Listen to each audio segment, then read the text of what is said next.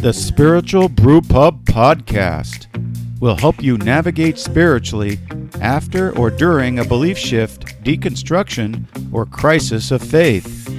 Not to try to convert you to a particular destination, but give you the resources you need to evaluate your future belief or unbelief and help you follow the religious historical evidence wherever it leads. I'm your host, Michael Camp, a recovering conservative evangelical, the operative word being recovering, sharing my journey and helping others rebuild faith or a reasoned philosophy of life. So grab your brew of choice and learn how fact-based history helps us both critique and rethink faith. Why do we call it a brew pub? Because we like to hang out in them, at least metaphorically. A pub is a great place to let your hair down, share your true thoughts about your journey, and discuss things with an open mind in a non-judgmental environment.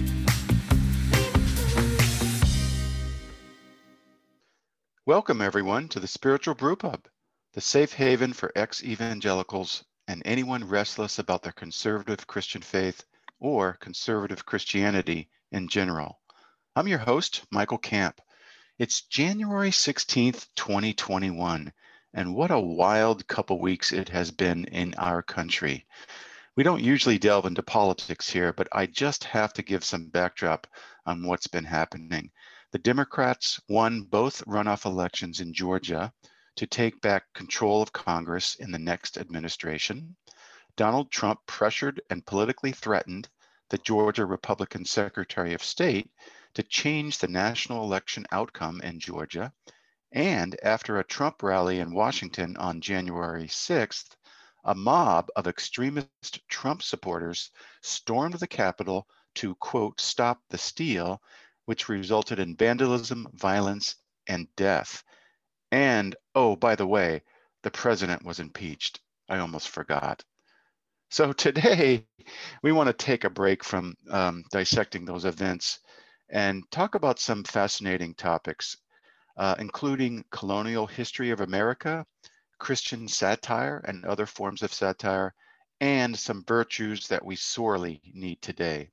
And to lead us in this discussion, I have a very special guest, Becky Garrison. Becky is an author of books on religious deconstruction. She's a former writer for the Christian satire magazine, The Wittenberg Door, an investigative journalist, and an all-around feather ruffler. Becky, welcome to the podcast. Well, thank you so much for having me. Much appreciated. I understand you're living in Portland, Oregon. I'm also in the Pacific Northwest. How long have you been living there? I moved here from the East Coast, New York and Boston in particular, in 2014. Oh, okay. I'm also from Boston originally as well, so that's very interesting. Becky, I'm really excited to finally meet you and talk today.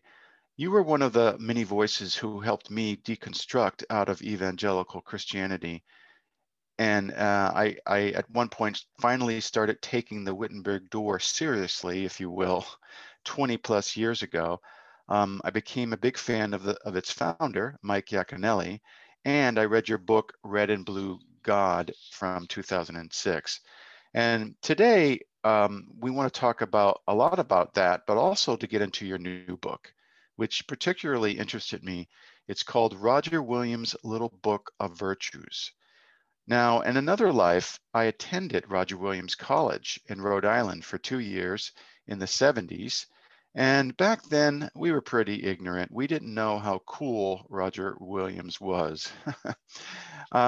In later years, I rediscovered him in my own research, and I even cite him in my books as the father of separation of church and state and just and fair treatment of indigenous peoples. So my mind peaked when I saw the title of your new book. And we want to get into that soon, Becky, but let's start by hearing a brief history of your story. Where did you come from in your journey? And tell us a little bit about your work with the Wittenberg Door. Well, I describe myself as a prenatal Episcopalian, and I say that because my late father was an Episcopal priest. So if you do the ecclesiology and the biology, it sort of kind of makes sense. I grew up mostly down south. I would say North Carolina more than other places, and moved to New York City. That's where I had what I would describe as a conversion experience, is what I thought it was. Since then, I've come to learn that after my parents died of alcoholism from their addictions, and I was in my teens, I did go through a very rough period. And I found when I moved to New York City, a church community that really loved me and cared for me. And that was an Episcopal church that was part of the evangelical awakening period of the Episcopal church that was going on during the 80s. And I noticed what I thought at that time was a calling to rediscover my faith. And that led me to go to Yale Divinity School, where I thought I wanted to follow my father's mission as a champion of, civil rights, a cutting edge Episcopal priest. I soon discovered there, I'm better off as a prophet than a pastor. I'm not the right temperament to be pastoring people, especially in all the difficulties that the church institution would probably have killed me. And I discovered 2 years out of graduation, when my first article was accepted for the door, there's my passion. I found an outlet where I could take all of the anger I had towards the church, my father, a lot of issues. I mean, if your dad's an Episcopal priest and he dies of alcoholism, that's going to do a number on you, especially when he takes your mom along with you. Wow. And so satire for me became, I jokingly say, do you pick satire or cyanide? And I picked satire. And, I see. It was the vehicle through which I could channel a lot of my anger and a lot of my rage. Right. It was your therapy. Yeah. And I was very gifted there that I had an editor named Robert Darden, who was very good. And he was the one who started teaching me a lot of the rules of satire. I began to catch up on Lenny Bruce, Bill Hicks, rediscovered George Carlin. Monty Python had been a very saving force in my childhood. And I would laugh as my family kind of went downhill. My dad taught me the lyrics of Tom Lear. He would explain to me the jokes of laughing. So I came with this background of parents that were very idealistic, very politically astute, very much wanting to make social change, but also undergirded by their demons, which ultimately did them in. But thanks to Robert Darden, I learned how to take the anger and appropriately put it in my satire and not in my life. I mean, I've done other spiritual direction work. Most recently, I just did some EMDR, and I even experimented, now that it's legal in Oregon, with some psilocybin mushrooms as far as getting my body and my mind into sync. But a lot of this really got started when I was working with the door and learning to take all the internal anger in my life and direct it into my work. And for that, satire has proven to be the perfect outlet. Oh yeah, I can see that. I mean, I can. When I look back at my journey, there were just some times when you're pulling your hair out and picking up a copy of the Door or some other satire or something on Christianity was kind of like a balm to kind of help you. I mean, I actually met a Calvinist pastor recently who likes Stephen Colbert, and it's like, oh yeah, it's my therapy, so it's like, I mean, it kind of helps you get through some really tough things in your life and things that you're going through. So I'm also curious about your evolution as a Christian, and what your story is. I think you call yourself a spiritual seeker now, and if that's true, how did you evolve from Christian to spiritual seeker, or where are you now? I describe myself a spiritual seeker in the fact that I'm in alignment with my former ancestor, Roger Williams, who also left the Baptist church he founded to become a spiritual seeker in search of what he found was the truth, because he felt that no one religion could have the truth. In my case, life as a Christian professional author did not cut it. For me, when I first began writing for the Door, you could be a progressive voice and remain in the institutional church. What I noticed was when God's Politics blog became a best-selling book, all of a sudden there was this interest in progressive Christianity from a marketing standpoint. So I, along with others, were solicited to write books. And with that becomes this pressure to platform, this pressure to game the system so you can become a best-selling author, and basically doing everything that as a satirist I abhorred, everything we made fun of evangelicals for doing, they were now looking at progressive people to do. And you could find plenty of people that were willing to do the whole, what I call Coldplay and candles, and put up their tattoo theology and be real cool and hip. But watching what happened to them when they got under the glare of the media spotlight really sickened my stomach.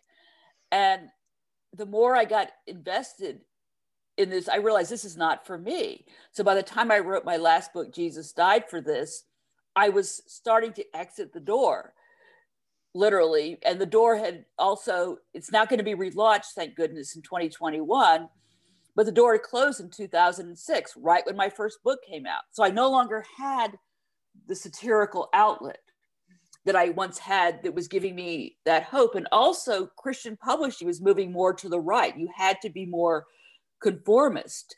And even your most liberal uber pastor, like you look at someone like Rob Bell or Nadia Bolz-Weber, no matter how uber cool and hip they may come across, they're still connected to the Christian industrial complex and willing to toe the line to get their bestseller book status. And so this was just not a tenable place for me. And I began to realize that, people that I cared about, churches on the fringe, were not being supported. The institutional church was continuously going for the next big shiny thing. So I just kind of exited, and that corresponded with my decision to move to the Pacific Northwest. Because as you know very well here, there's this Celtic form of spirituality that's very nature-based. It's very much connected to the ground, connected to the earth. And there's this growing move of people leaving institutional Christianity, but only 16% of them call themselves atheists. Everyone else is something else, so to speak. So if I call myself anything, now it's an apophatic, agnostic Anglican. Apophatic, I'm certain, Okay, I'm going to keep track of that. What's a long title? Well, the apophatic is I'm searching for the mystery, which I know I will never find. Agnostic means I don't know. And I think that's a very good place for me to be. I just don't know. There's a lot of things beyond me that I do not know the answer for. And I will continue seeking for them. And Anglican is, my late father was an Episcopal priest. I grew up as his altar girl at times. I grew up in that kind of a community. And it's always going to be ingrained in me in the same way that someone who grew up in another faith tradition, that's part of their ethnic heritage. Right. I didn't leave the Episcopal Church. The Episcopal Church left me. Mm-hmm. Yeah, I mean, I just so relate to so many things you're saying. It's hard to put my head around it, but I consider myself done with church, and I walked out the door, but I always have this kind of like this. I don't know if it's kind of a romantic feeling of what it was like when the good part of church, the community and the friendships and part of a movement bigger than yourself. And what I found is going into what I discovered is this organization called Rotary. I don't know if you know Rotary International, but it's a really cool organization that basically the motto is service above self. And just serve other people, community service, global service. I'm in the World Community Service, international service arm of it, and we've got projects in Africa that I'm involved in, and it gets me back into my quote evangelical missionary work, but it's just serving other people without the religion and politics. So it's very refreshing. And it's just, you just kind of step out and you just focus on people and making the world a better place and loving others and your neighbor. And I think, I think in the bottom line, a lot of people are searching for something like that. And whether you find it in an organized church, which in my mind is very problematic, but it's possible. Or you find it somewhere else in a secular organization like Rotary, or where you're going with maybe what you call secular spirituality. They all can actually overlap and what really matters most and what people are pursuing. And so you talk about secular spirituality. What are some examples of that you've discovered that you're pursuing? Well, I want to say briefly that for me, secular spirituality for me is code for saying anything not connected to the institutional church. And here I'm finding people that are willing to that meet people where they are and provide spaces for all to just be. And one example of that in a church context would be the Reverend Karen Ward, who founded CODA up in Seattle, which also is part, and the whole Fremont Abbey Arts organization that's very vibrant and very big and draws in a number of people in Seattle. And post-COVID, look for her to do likewise here in Portland. That's a very interesting example. She's guided in this effort. She has a lot of people, such as there's a really interesting new guy called Aaron Kelly. There's Todd and Angie Fatal, who are very close friends with Kathy Escobar, who I know you've interviewed. Yeah, we've interviewed her. Yeah. You know, Deborah and Ken Lloyd are involved in this. It's just a very interesting experiment. Another example would be when I was studying with my improv teacher, the late Gary Austin, who I started seeing him in '96 when I was living in New York City. And I reconnected with him in 2014 because he also teaches in Seattle. And that was a group where we were beginning to explore how to do not just an acting class, but when I reconnected with him, he had a form of cancer that could not be cured. It could be treated, but not cured. And the ways in which we became a loving, supportive community, because during the past few years of his life, he was very determined to have us focus on what really matters. What's the most important thing? Cut away the BS. Just stay on your breath and get real. And that really helped hone a lot of my work, a lot of my writing. I would not be where I am as far as being as free and open with my work had it not been for him. We also find here a lot of affinity groups here, you know, exploring the whole Pacific Northwest craft culture, you know, beer, wine, cider, spirits. And here in Oregon, now cannabis and psilocybin mushrooms. And these aren't just, you know, sometimes there are ways for us to enjoy it, but for many people here, a brew pub becomes their church. You know, a local. Speaking my language here. Okay, keep going.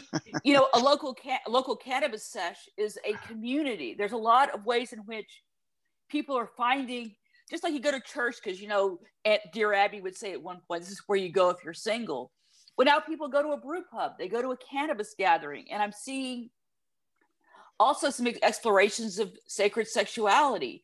I meet a number of ex-evangelicals who participate now in the ecstatic dance community. And there's also a group here called Dance Naked Productions, which works to provide sex-positive theater.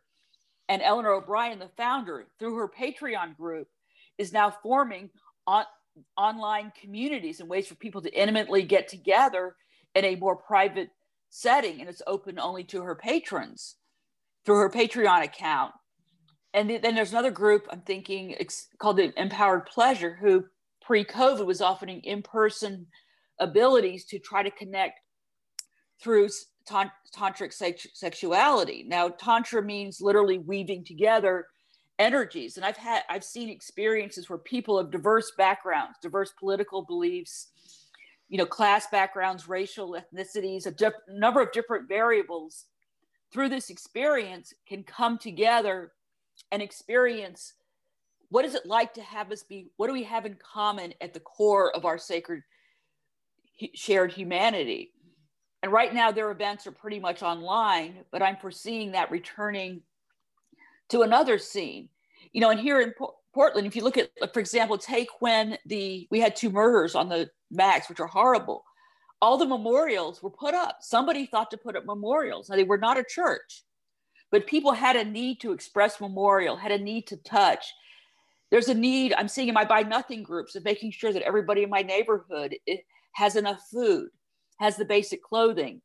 Someone gives birth to a baby and doesn't have what they need. Others try to provide. So there's this sense in which, especially after this election, I was noticing some very positive work happening at the grassroots level through some ballot initiatives. If the corporate interests don't get a hold of them, sometimes some really significant change can happen at the local level in these regards. So there is a desire to do good, a desire to live, in a better society. I'm seeing it happening at the grassroots level, not at the institutional level. Absolutely. Yeah, no, I mean, I definitely see that all around. I mean, that was one of the things that I discovered when I came out of the evangelical church. Hey, evangelicals kind of talk like, oh, we're the only real, community that really does love each other and do good. And then you realize, no, that's not true. And in fact, because of some of the problematic nature of the institutional church, a lot of them devolve into spiritual abusive communities. So, but these other outside the church, models, they're all over the place, and you've just identified several of them.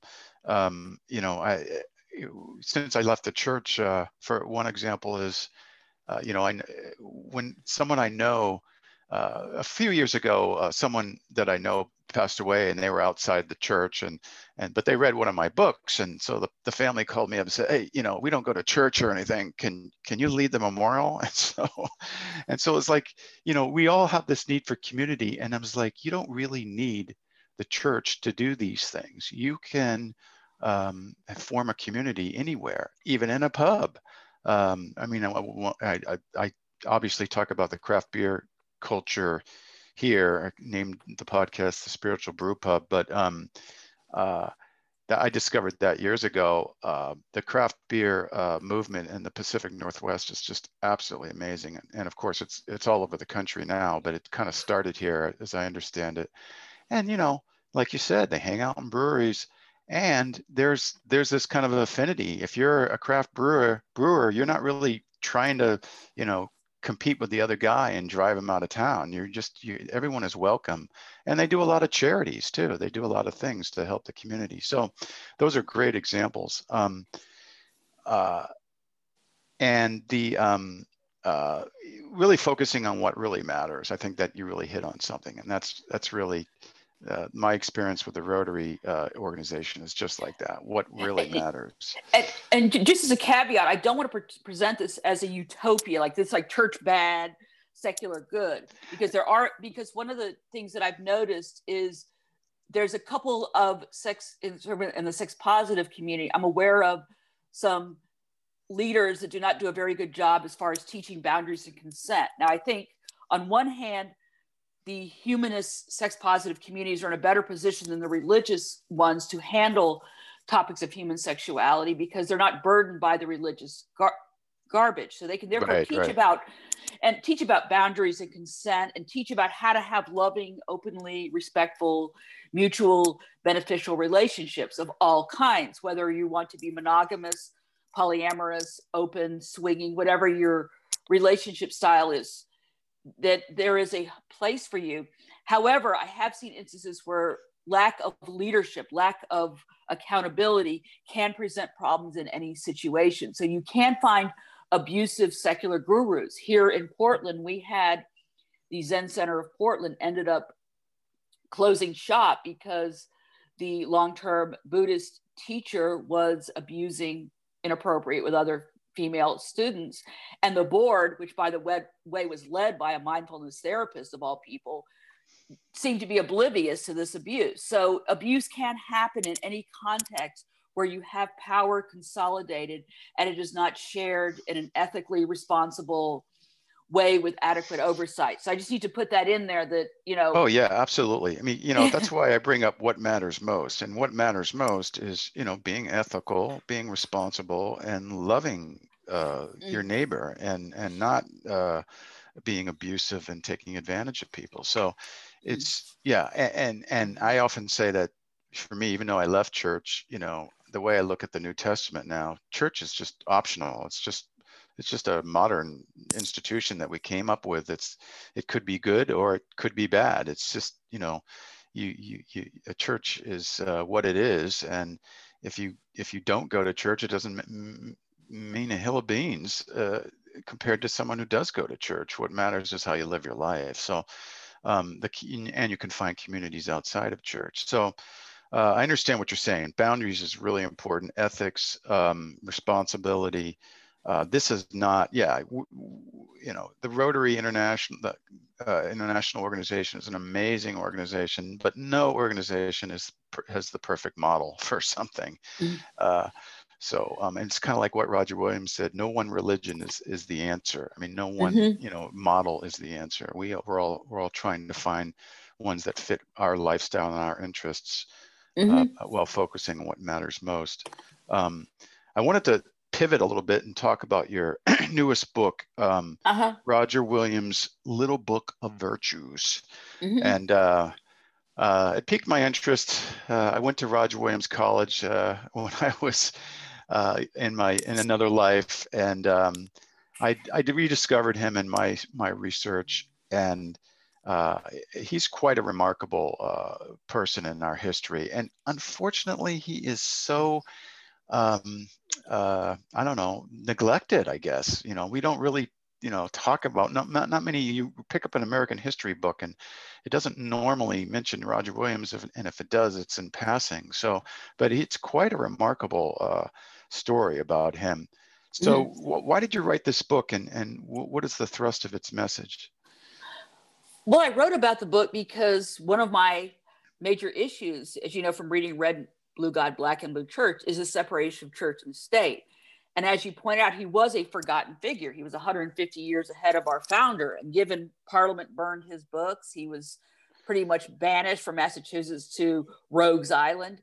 He's not someone that I even studied in divinity school. So I began to rediscover him when I started connecting with atheists and discovering how many of them were quoting the works of this, Baptist freethinker, so to speak. And I noticed as the Republican Party and the Tea Party and the religious right became more and more radicalized in 2013, I wanted to write a book to counterbalance that and say, how do we get back to this basic principle of separation of church and state, but to do so in a manner that my ancestor was loved even by his enemies. Even John Cotton, who couldn't stand him, would say he might have, a windmill in his head, but he's got a good heart. People acknowledge what about him enabled him not to get killed? I mean, John Winthrop told him, you're about to get executed. You need to leave Massachusetts. Now, he could have just killed him. He had no problem. He killed Mary Dyer. A lot of people were killed on Boston Commons. People don't realize that's where you went to get hung. I mean, that's basically, you disagree with what they didn't like because you disagree with the politicized form of the Church on the Hill message. So instead of what Roger Williams wanted was liberty of conscience. So this debate we're seeing between church and state has been going on ever since the Williams-Winthrop debates. But yet Roger Williams was warned instead of killed. So I was interested to know, what did he do in his life that enabled him not to get killed? Because people who espoused less radical views than him were being sent to the gallows in both in England and in the Massachusetts Bay Colony. Yeah. And in 2013, there was no interest in this topic, so I couldn't find a publisher, so I self-published it. But then fast forward to 2018, and the interest was there again, and I found a publisher in Whittenstock. Yeah, right. I published one of my books through them. Yeah, but they're not a mainstream publisher, but still, this would be a perfect book for them. Yeah. So, you're actually related to Roger Williams. How did you find that out? Oh, I knew that as a little kid growing up. I mean, oh, it was you just did? Okay. Yeah, because we would go vacation at Prudence Island, Rhode Island, which is an island my ancestor founded, and there's actually a plaque there that the Boy Scouts put up in the 1950s, noting a point where he's preached to the Narragansett Indians. That's the term the Boy Scouts used in the 1950s, or whenever they put the plaque up. It's been up there for quite some time. My entire lifetime has been there. So I just knew I was related to Roger Williams. I also knew I was related to Four Pilgrims. I mean, I just knew this stuff, but I didn't really connect it historically to much of anything, growing up. It's just like, whatever. Yeah, right. Well, when you're a kid, that's the way it is. And yeah, when I went to college there at Roger Williams College, we didn't care about stuff like that. I mean, I was kind of a late bloomer when really getting hooked on history. But so the history of this is the early 1600s, mid 1600s. Roger Williams comes to Massachusetts from England, joining the Puritan colony, Massachusetts Bay Colony. What made him stand out from that colony? What did he do to get threatened to be killed and banished? Well, first off, you have to realize when he first arrived, he was heralded as a godly minister, and really? he landed a primo slot. I mean, he had what you would call in Yale Divinity School, we would say a primo parish. I mean, he was set up to become like a grand, basically another Cotton type figure, and but he then began preaching that everyone has the right to worship as they please. And he also began insisting that the natives get compensated for their land. And that did not go over too well. So he said, get the heck out of here. So he then went to Plymouth Colony and Salem, which were two other places. So he started in Boston and then he went to Plymouth. Is that what you're saying? Yeah. He went to Salem and Plymouth are the two places he went. I see. But the Massachusetts Bay Colony was like, They were very strong. They said, no, you got to leave. So in the dead of winter, he was asked to leave. He basically was given the option, go to Rogues Island or get killed. So he was then asked to leave. Now, what's important to note here is England at this time had not had a colony that worked. Jamestown, Roanoke, this was their third attempt at a colony. There was considerable pressure on John Winthrop to make this work. I see. Yeah. The Dutch owned New York, the French had Quebec, there was the Spain down in Florida, but England had not established a stronghold. This was their last shot. And if John Winthrop blew it, I mean, so I'm not justifying anything he did. So he made a determination. I think in his heart, he wanted the Massachusetts Bay Colony to be a city on a hill, a beacon of light. Right. But in order to do this, everyone had to follow the certain type of control. So comparison to Plymouth Bay Colony, where if you were a pilgrim and you didn't want to be a pilgrim, you were just asked to leave the colony. So sort of like the Amish, you have to do what we say in our colony or you get a leave. If you did not obey what the Puritans said, you were killed. Okay, there you go. Okay, either banishment or death. Yeah, right. Well, I mean, so Roger lucked out. He got banishment, and he went. Right. And when after he left, because of who he was, he took time to learn the native languages. He took time to get to know and he was befriended. And these are the friendships that formed his ability to not only form the colony of Rhode Island, but also during ensuing wars towards the latter part of his life, he actually intervened and prevented Massachusetts and Connecticut from being totally destroyed, even though they still continued to banish him. In fact, Roger Williams was banished from Massachusetts until the 1930s, when they voted a bill in that finally unbanished him. Wow, that's amazing. So when he went to Rhode Island, there was no colony there at all? He started it himself, or was there already a group of settlers there? It was called Rogue Island, so I don't know. It basically was not a place that you would want to go. I thought several times of what my grandmother, his wife, would have thought about being put there, by himself. And then she's stuck there with the kids because they did not follow her until afterward. And he was also gone a fair amount trying to secure a charter. Something tells me he was not the world's most attentive husband, but they did have a very long marriage that seemed to last. But I can imagine the stressors that was put on her at times. Right. So he went there first, and she came later after he established things. Yeah, I see.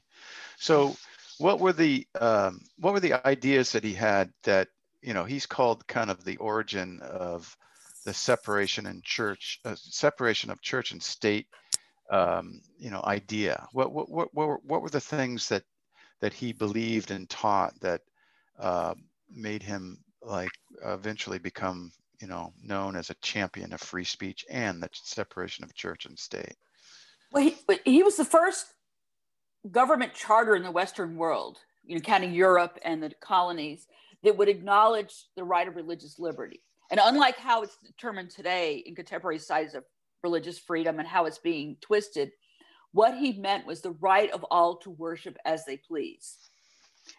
And this also included heretics, it included people that choose to believe nothing. Mm-hmm. The first synagogue in the colonies was established in Newport, Rhode Island. Is that right? Okay. Yeah. Interesting. Okay. And it's also important to note that here he's only focusing on religious liberty. He does not address social issues like slavery.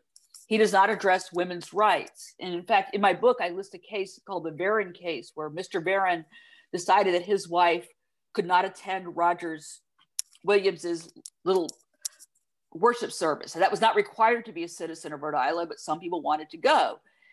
So they got together and they basically cited him, but they didn't cite him for spousal abuse. I mean, he was beating the living daylights out of her, and he eventually just departed and took her and left the state. So what the issue at hand was her right to worship as she pleased, but he did not address his right to beat her as he pleased. Yeah, right. So, yeah, I mean, I think when you study history, you realize that, we kind of look through history sometimes with our modern eyes, and we've already come so far, and we look back and go, how could they do that? And it's true. That's a good question. How could they do that? But and I can see how in this case he was focused on religious liberty, but he wouldn't have been, he might have been blind to, sexism and, abusive women and social justice. And I don't know what he thought about slavery, but, I can see in that time, very few people you could make some, take a stand on freedom and so justice for all and equality in some areas and still be blind to it in other areas. Yes, I mean, this is a person who was groundbreaking in his work with the natives and never ever addressed the enslavement of people from Africa or the Caribbean. It just yeah, that's a good example. I mean, you wonder, well, how can maybe if he had, if people lived for hundreds of years, maybe he eventually would have, he said. But so that does, beg the question, what exactly did he do differently than the other colonizers in his treatment of indigenous people? Well, the big one, as I mentioned earlier, was he argued that they should be compensated for their land adequately. So he would negotiate fair treaties. It wasn't a case of, Michael Stuyvesant, giving, garbage trinkets in exchange for Manhattan. There was actually a desire to make this be equitable and fair, which is why during the time later, there's the Prince Philip's War that happened. And later when Providence was burned, the native peoples there, the local tribes, tipped off Roger Williams, leave now. So his life was spared. And I'm very grateful for that because I wouldn't be here otherwise. Yeah, right. but that's a key thing to think about is that's what he did. They were burning everybody else. They said, hey, we're not going to burn you. Okay. Just get out. Right. It seems like a lot of people did that. I mean, even the Puritans, they liked him, even though they disagreed with him. But the American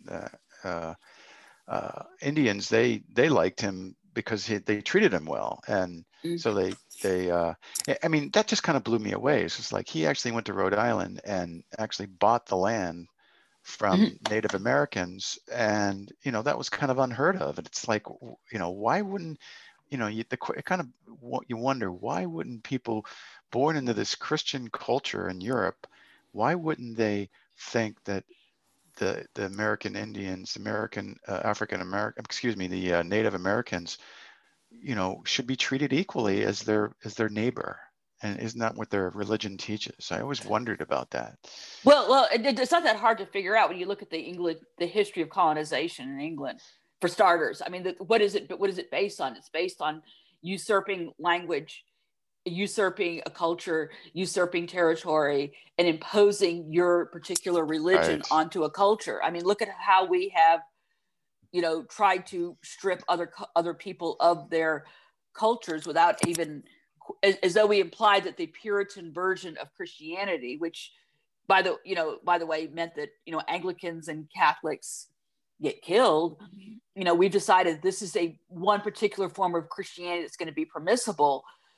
That's been going on for quite some time. So these current developments and the rise of the religious right and wanting to infuse this into politics is nothing new. It's just a new form of doing it now. It's been going on for quite some. It does. Well, yeah, I mean, the when you look at the Puritans themselves, they were being oppressed in England, so they wanted to get religious freedom and move and set up a city on the hill, and it all seems so, noble, and then you realize, no, wait a minute, they were oppressed and then they became the oppressor. It's like they just changed hats and said, okay, we got our freedom, now we're not going to give it to other people. It's just amazing. So I can see that mentality that was prevalent then.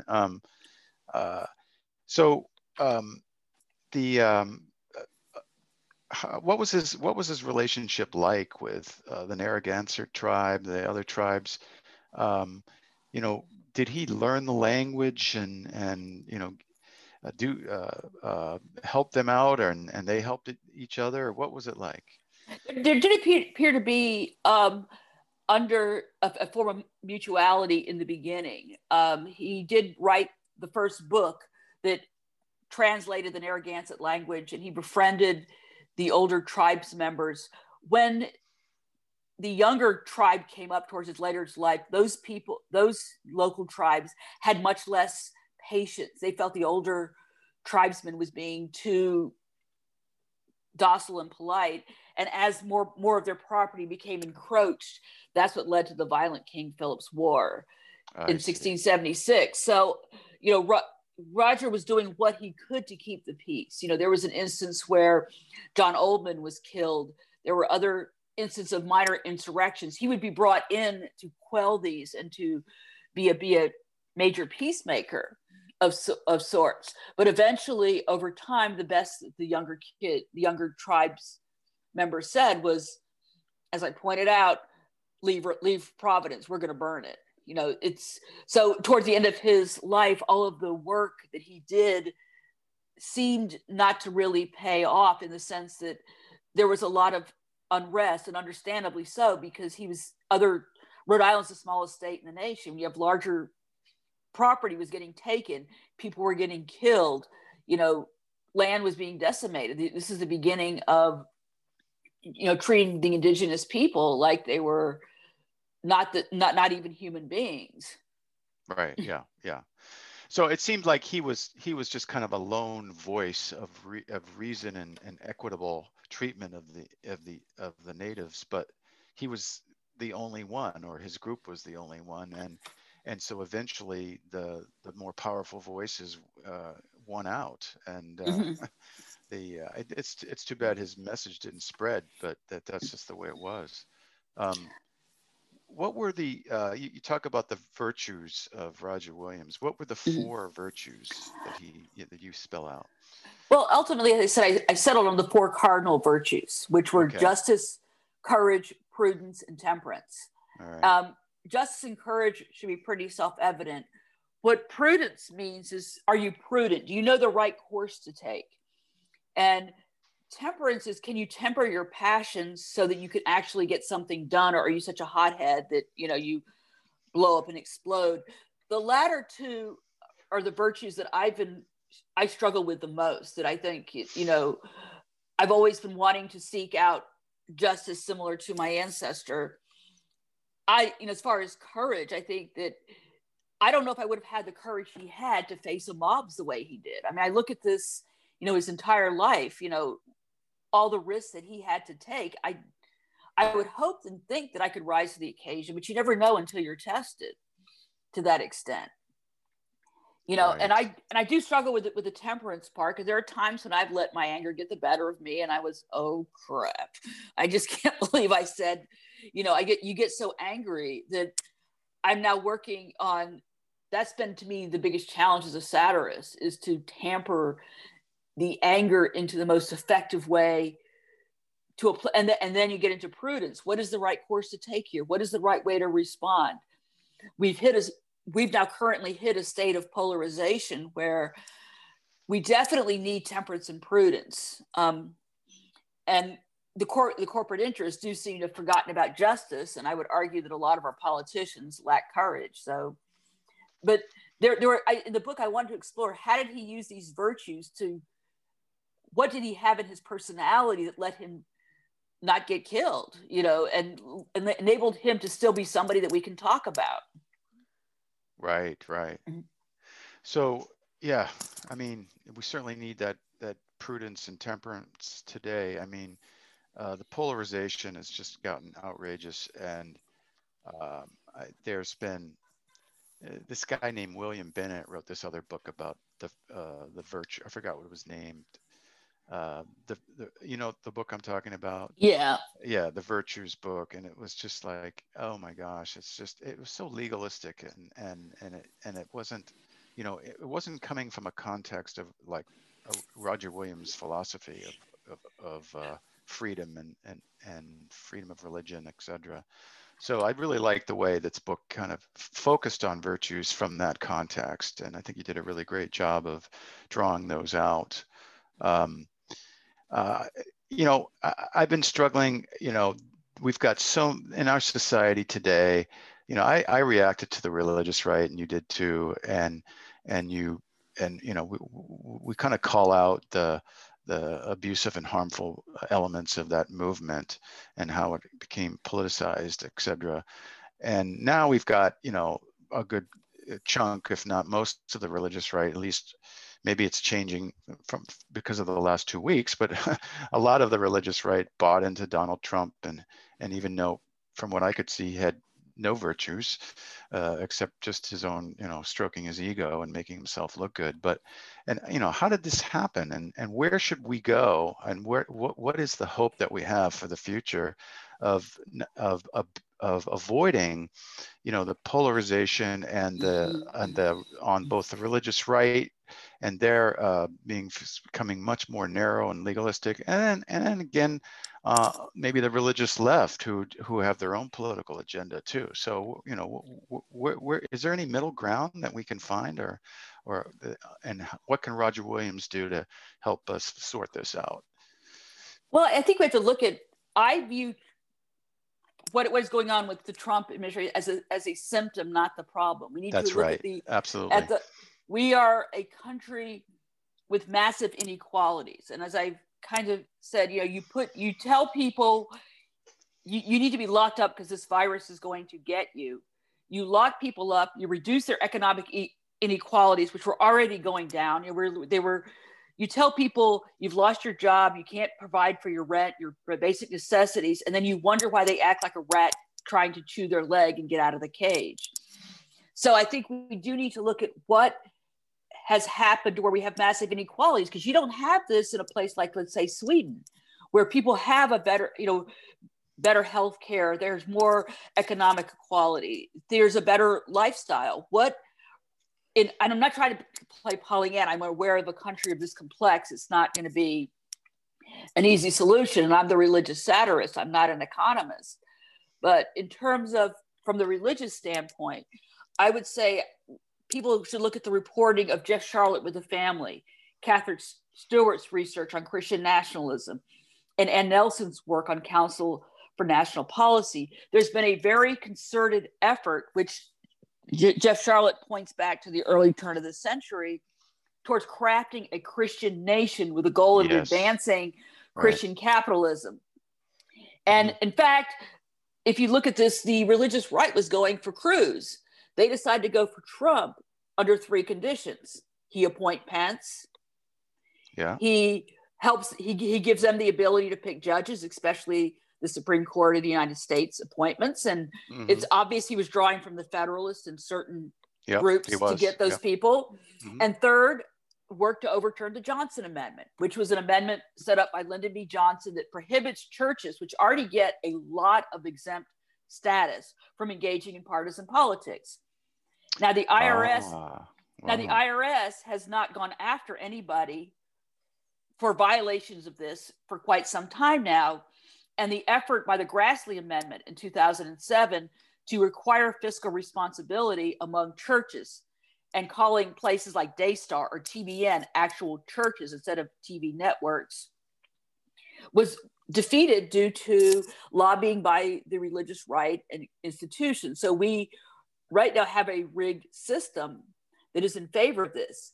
And frankly, forming evangelicals for Biden and hipster pastors hanging with Harris and bragging about, oh, look, I got on the phone call with this and whatnot. That's not the answer.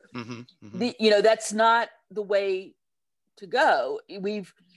When I just saw a group called the New Moral Majority, and my first response is, didn't you remember how the last one turned out? Yeah, really. The moment you get so inflated with power, I mean, even Al Franken admitted this. He said, I couldn't do certain Clinton jokes because I was too close to the Clintons.